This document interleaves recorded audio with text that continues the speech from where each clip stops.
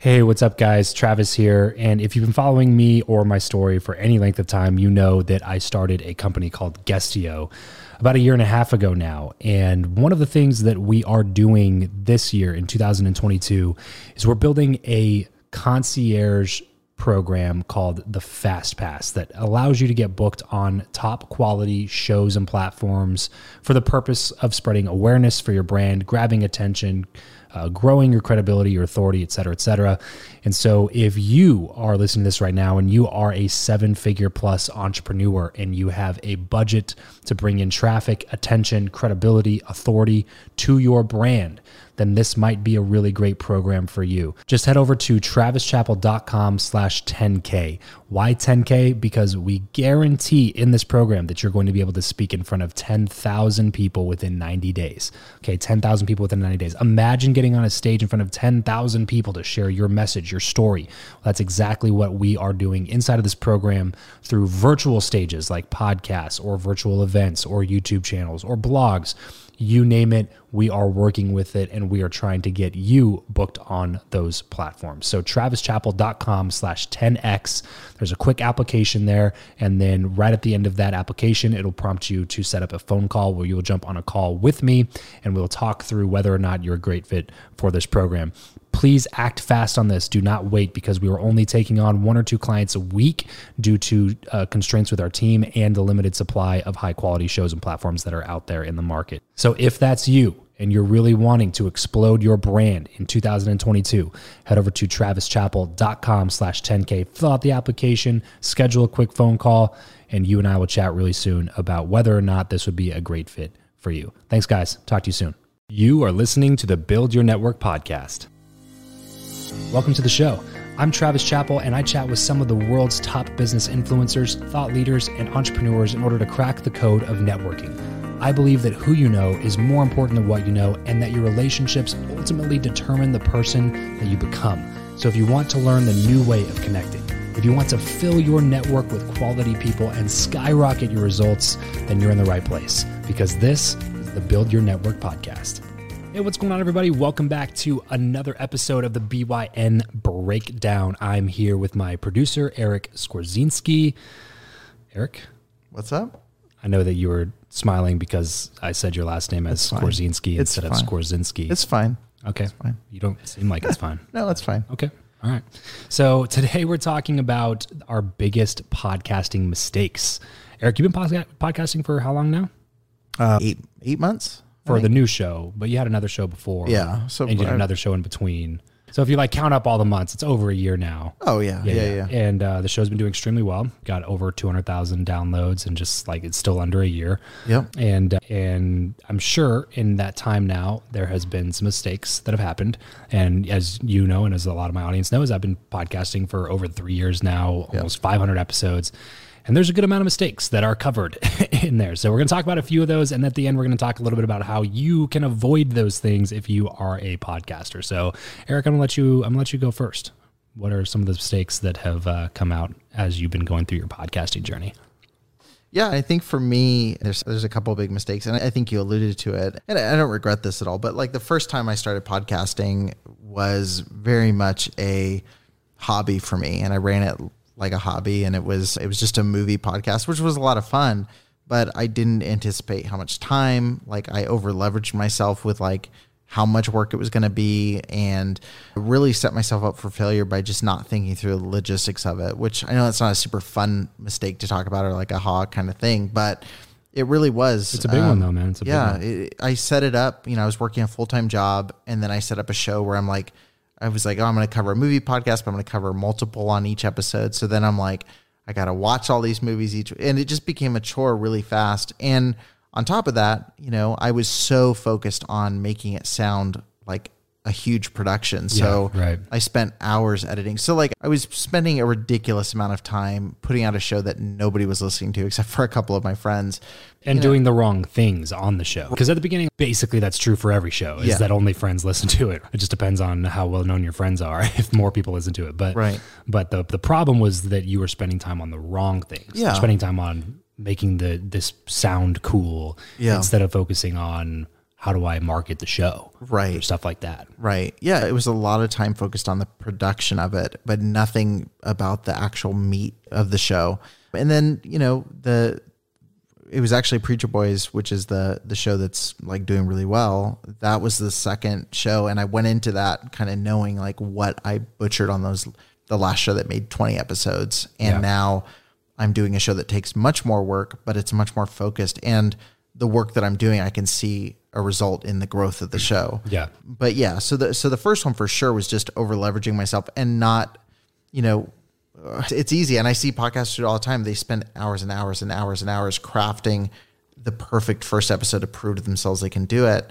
But then episode 2 is around the corner. Right. And you don't have the time to be this sound engineer and make like an audiobook every time you do an episode. And so it's discouraging when you put that much effort into something and then you look at your downloads and there's 11 people that downloaded the episode and probably only 3 who actually listened to it. You know what I mean? And it was your mom and your sister. Yeah. Right. So my mom didn't listen, but it discourages you from doing another one. Yeah, man. And I think too, and I think it was you that said this. Maybe it wasn't. Maybe it's someone that you've had on the show. But like I don't know who it was, but one of your guests actually talked about that. He said your whole journey is crafting this message, and like the rest of it is trying to like be able to fit it into 5 minutes, 3 minutes. Do you remember who said that? Yeah, I remember the conversation, but I don't remember who said it. So basically the idea is you have your message that you want to get across, and so for you, it's networking. For me, it's about exposing abuse in churches. I have to be able to take that message and fit a 30-minute time slot, an hour, 2 hours, 15 minutes, a 3-minute, a 2-minute elevator pitch. Like I need to be able to just keep adding to that message without ever feeling redundant or that I'm like cutting away from something important. Sure.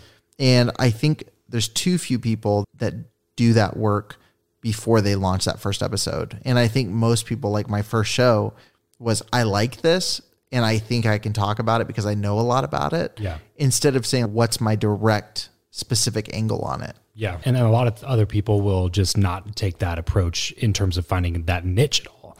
So that's something you did well on your first show too. It was like a movie show about horror genre. So super niche, which is actually, if you did the show correctly, you probably have a decent listenership right now because of how niche it is. But what I get most of the time from a bunch of people is, because now I get people ask me all the time about podcasting and things, and I have some people who come up and probably 60 to 80% of the people that talk to me, the first thing they say is, I want to just be like Joe Rogan. And then I immediately just stop them and just say, you can't. So what's the next idea? And it's not even that you can't. It's just that if you do it, don't expect it to get 100 million downloads. Joe Rogan did. Like you have to find a more narrow. The reason it worked for Joe Rogan is because at the time there was like 300 podcasts in existence. Yeah. So his show was niche for that period of time. It was random conversations with awesome people. Like for that period of time, nobody else was doing that. No other private independent creators were just doing that. So he stepped into that and then he created that market, and then everybody else flooded in afterwards to say, oh, what he did worked. Let me try to do it. That's the whole idea behind the blue ocean, red ocean strategy. So people come in thinking they're like, oh, I'll just do what Joe Rogan does. And it's not going to work the same way that it happened with him, because there's over 1 million podcasts now. There's 300 podcasts. And there's a bunch of other people that have tried to do what Joe Rogan does. But guess what? You're not as interesting as Joe Rogan. Yeah. You know what I mean? Like he's a pretty interesting dude and he has some interesting friends, and his viewership has now allowed him to connect with a bunch of other people. But yeah, you got to find that niche if you want to create a show and have success with it. That's the difference. If you just want to hang out with your buddies and drink some beer and talk about whatever you want to talk about, please do that. That's the cool thing about podcasting. Yeah. Just don't expect that other people who don't know you and have never met you are going to be interested in listening to that conversation. Yeah. We both know Stacey O'Byrne. Like she had a quote that I really like where she says, if you treat it like a hobby, it pays like a hobby. If you treat it like a job, like it'll pay you like a job, or treat it like a business, it'll pay you like a business. You said that. Yeah. I've heard. I mean, she might have also. I've heard her say it too, so I'm gonna credit her. But no, if you, that's what I say about podcasting all the time, for sure. Yeah, if you treat it like, like with podcasting, if you treat it like something that's just it's something for fun that I do, you'll probably make the same amount of money you do when you do anything else. It's just fun, right? And that's so definitely niching down, treating it like a business. But one of the other things too, like you mentioned the Joe Rogan thing, is a lot of people mistake personality for like format, and I see them copy like I want to be like Joe Rogan. What does that mean? Does that just mean you want to have long conversations? Does that mean you don't want to censor the show? Does it mean that you want to smoke pot on the show? That's a very vague thing. Right. If it's talking to interesting people, a lot of people do that. And so I think too many times people let other people's personality influence their show. Right. And again, I guess that's one mistake I avoided early on, especially with Preacher Boys, was, I'm dealing with a heavy topic, like it's more true crime stuff. But what I didn't want to do was come on and be like, hello, my name is Eric Skwarczynski and you're listening, because that's not my person. I'm a very easygoing, like I can be serious about stuff, and I do get very serious on the show, but I knew whatever I started that first episode on, I would have to maintain that serious. If I'm going to do the Nightline kind of vibe, I have to keep that, because all my audience is going to grow with that. The Dateline. Or Dateline. Yeah, Dateline.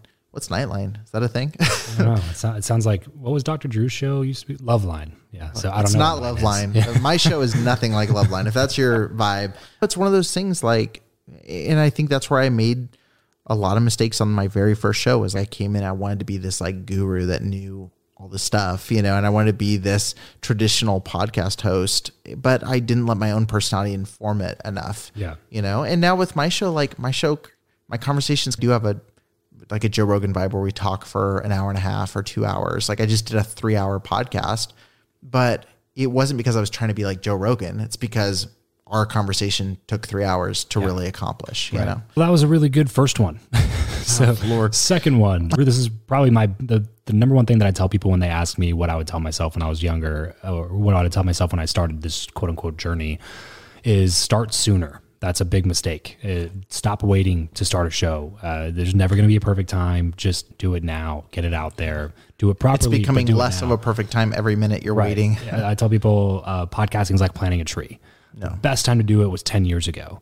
The second best time to do it is right now, because every day that you delay is another day where the field gets more saturated and where you could have had more listeners. And every day you delay your start, you delay your success. So think about how much you want to delay your success and answer that question for yourself. So start sooner would be, one of the biggest mistakes. I almost waited an entire year before I started my show after I knew that I wanted to. So that's an entire year's worth of content that I could have been a year better than I am, a year more downloads than I have, a year more revenue than I have, a year of more freedom that I have. It could have been a year more of everything, and potentially even a really large difference, because the podcasting landscape was changing a bunch in that time period when I started. In 2012, there was 3,000 podcasts. And then when I started in 2017, there was like 500,000 podcasts. But in 2016, I don't know the exact number, but I assume it was significantly less than that, which could have helped me ride that wave a little bit more, get some more listeners and things. So, don't wait, guys. If you really want to get something like this going, if you know that at some point in the future you want to do it, just do it now. Like you were just talking about the show that you started first. It doesn't exist anymore. But the one that you have now, you took a lot of lessons that you learned from the first show and implemented to this show, and now this show is doing really well. So just get started. You're going to learn along the way, and you're going to be happier that you took some action toward the thing that you're trying to do, instead of just always pushing it off at a later date. Yeah. So, another mistake, really quick, just to throw it in there. I think it's about what I was going to segue to. Oh, okay, maybe not.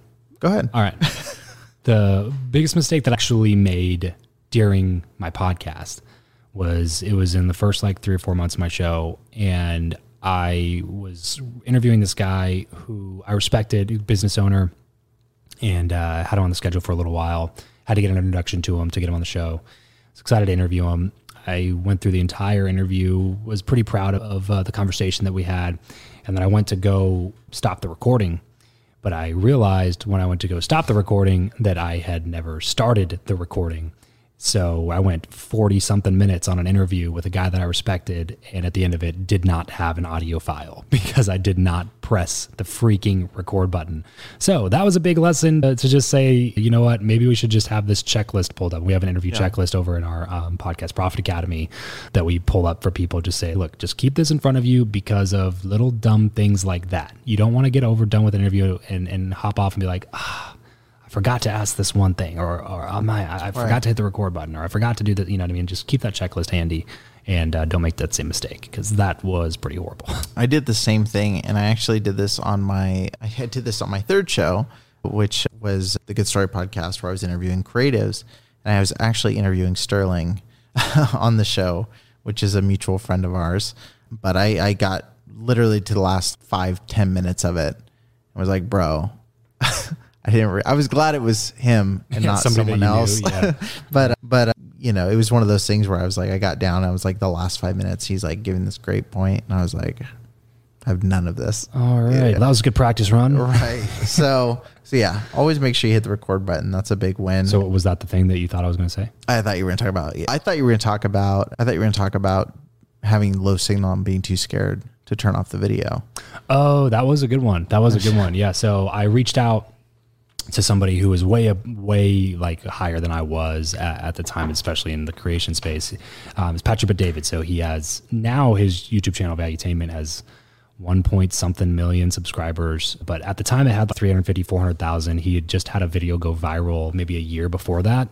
And it was a big reach out. He also runs a $100 million company as well, in addition to the YouTube channel. So it was a big reach out because he was like one of the first, like this was still pre-launch. So I hadn't even launched the show when I got him on. And so that was mistake number one, was trying to go too big, too fast. And when I didn't earn the right to be able to have big guests on, if that makes sense. I was not an experienced interviewer. I was not an experienced podcaster. I didn't know my tech super well. Like I was just trying to go for the best guest that I possibly could, which, you know, ended up working out. But at the time, what I tell people is maybe wait for a second before you get to all those types of people, because you can easily make a bad impression just as easily as you can make a good impression on people that you respect in that arena. And I think at that point I made a bad impression on him. I don't know 100% because we haven't talked about it, but I was not proud of the interview. Basically what happened is we got on the interview, and this was back when I was using Skype, and he had his video on, which I had not done up to that point. Yeah. We lived not off the grid, but out of town, like on the outskirts of town of where we lived in Lancaster,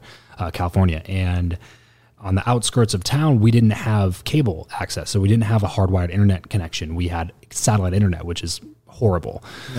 And so what I was doing up to that point with all my interviews was I was just doing audio only, because I wanted to save bandwidth on the connection and make sure that we had a good, you know, because it's a podcast. I didn't really need the video.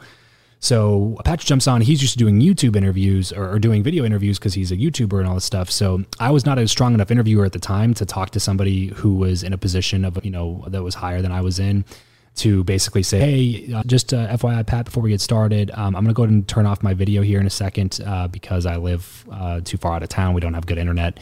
And so I like to save bandwidth to make sure the audio quality is really good. That's all I would have had to say. Yeah. But instead, I was just like, oh, let's just go ahead and go forward with the interview. I don't want to say anything that will upset this guy. You know what I mean? And I was just being like this pandering pansy of a host because I didn't have any experience. I didn't know what was proper etiquette to do in that moment. Should I say something? Should I not say something?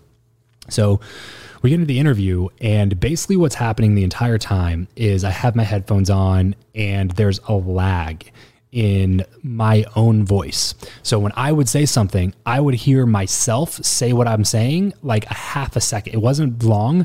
It was like a half a second later, but it was throwing me off completely. And I could not speak without hearing myself talk a half a second after every word that I was saying. So it was so annoying. What I ended up doing, I couldn't take my headphones off completely because that was obviously where the audio was coming in through his channel. So I had to hear what he was saying. So I literally took one headphone off of one of my ears so that I could hear myself speaking in real time and focus on that instead of focusing on the half a second delay that was coming through on the other side. Yeah. So the interview went poorly. The tech was not good. And at the end of it, I had to apologize to him, just say, hey, I'm so sorry that, you know, I think I maybe even showed up a couple minutes late or something because of something that happened with the tech. And so at the end of it, I just felt like it wasn't a good impression, and I felt like I blew an opportunity to make a positive impression on somebody that I really respected and trusted in that industry. So, you know, all that to say, get some reps under your belt. Earn the right to be able, like a lot of people are like, man, why did this person say no? It's maybe you're not good enough. Like maybe that's why they said no. Like don't take that as this person's a jerk. Take that as I need to get better and work on yourself and progress more. And then maybe next time you reach out, you'll get a yes on that one. So yeah, that was a pretty big mistake though. Awesome. Yeah, I think there's a couple there. I'm sure we could talk about quite a few more. Oh, we could go on and on for sure. But yeah, definitely. So there's a couple there. I think the biggest takeaway is just hit record when you do your interviews, and you'll probably see a lot more success. You're going to see positive reactions from people if you recorded the conversation. I can guarantee you 100% better results on every episode that you hit record on. That's awesome. Travis, what are some ways people can avoid all of these mistakes? I think you put together something to help people through just that. Can you talk about that just a little bit? Yeah. So if you know me, you know that I started getting into podcast coaching consulting because of all the people that were just asking me about it, and it was built out of demand. So I started doing coaching, consulting, all those things, and then started doing some production work. But basically it got to the point where I couldn't say yes to everybody, but I still wanted to help out. So we put together this training, this course called Podcast Profit Academy, where we go through how to launch, how to grow, how to monetize, how to sell, all branching off of your successful podcast. And so if you want to hear more about the Podcast Profit Academy, we put together this totally free training called Podcast Profit Secrets, where we go into the four things that people usually neglect, don't think about when it comes to building a successful podcast. It's totally free. Yes, I do offer the ability to jump into the course at the end of that training, but I promise you it's not one of those trainings where you jump on and it's literally just an hour pitch for this new thing. Like, we are going into some really cool in-depth free training on that webinar. And then at the end, if you are interested, you can jump into the course and into the mastermind, which I think you'll find to be a really affordable price point, because we wanted a lot of people to be able to take advantage of it. So you can find that over at podcastprofitcourse.com. You can go register for that webinar, and hopefully I'll see you over there. That's podcastprofitcourse.com. Thanks so much, everybody, for tuning in. We'll catch you guys next time. Peace out.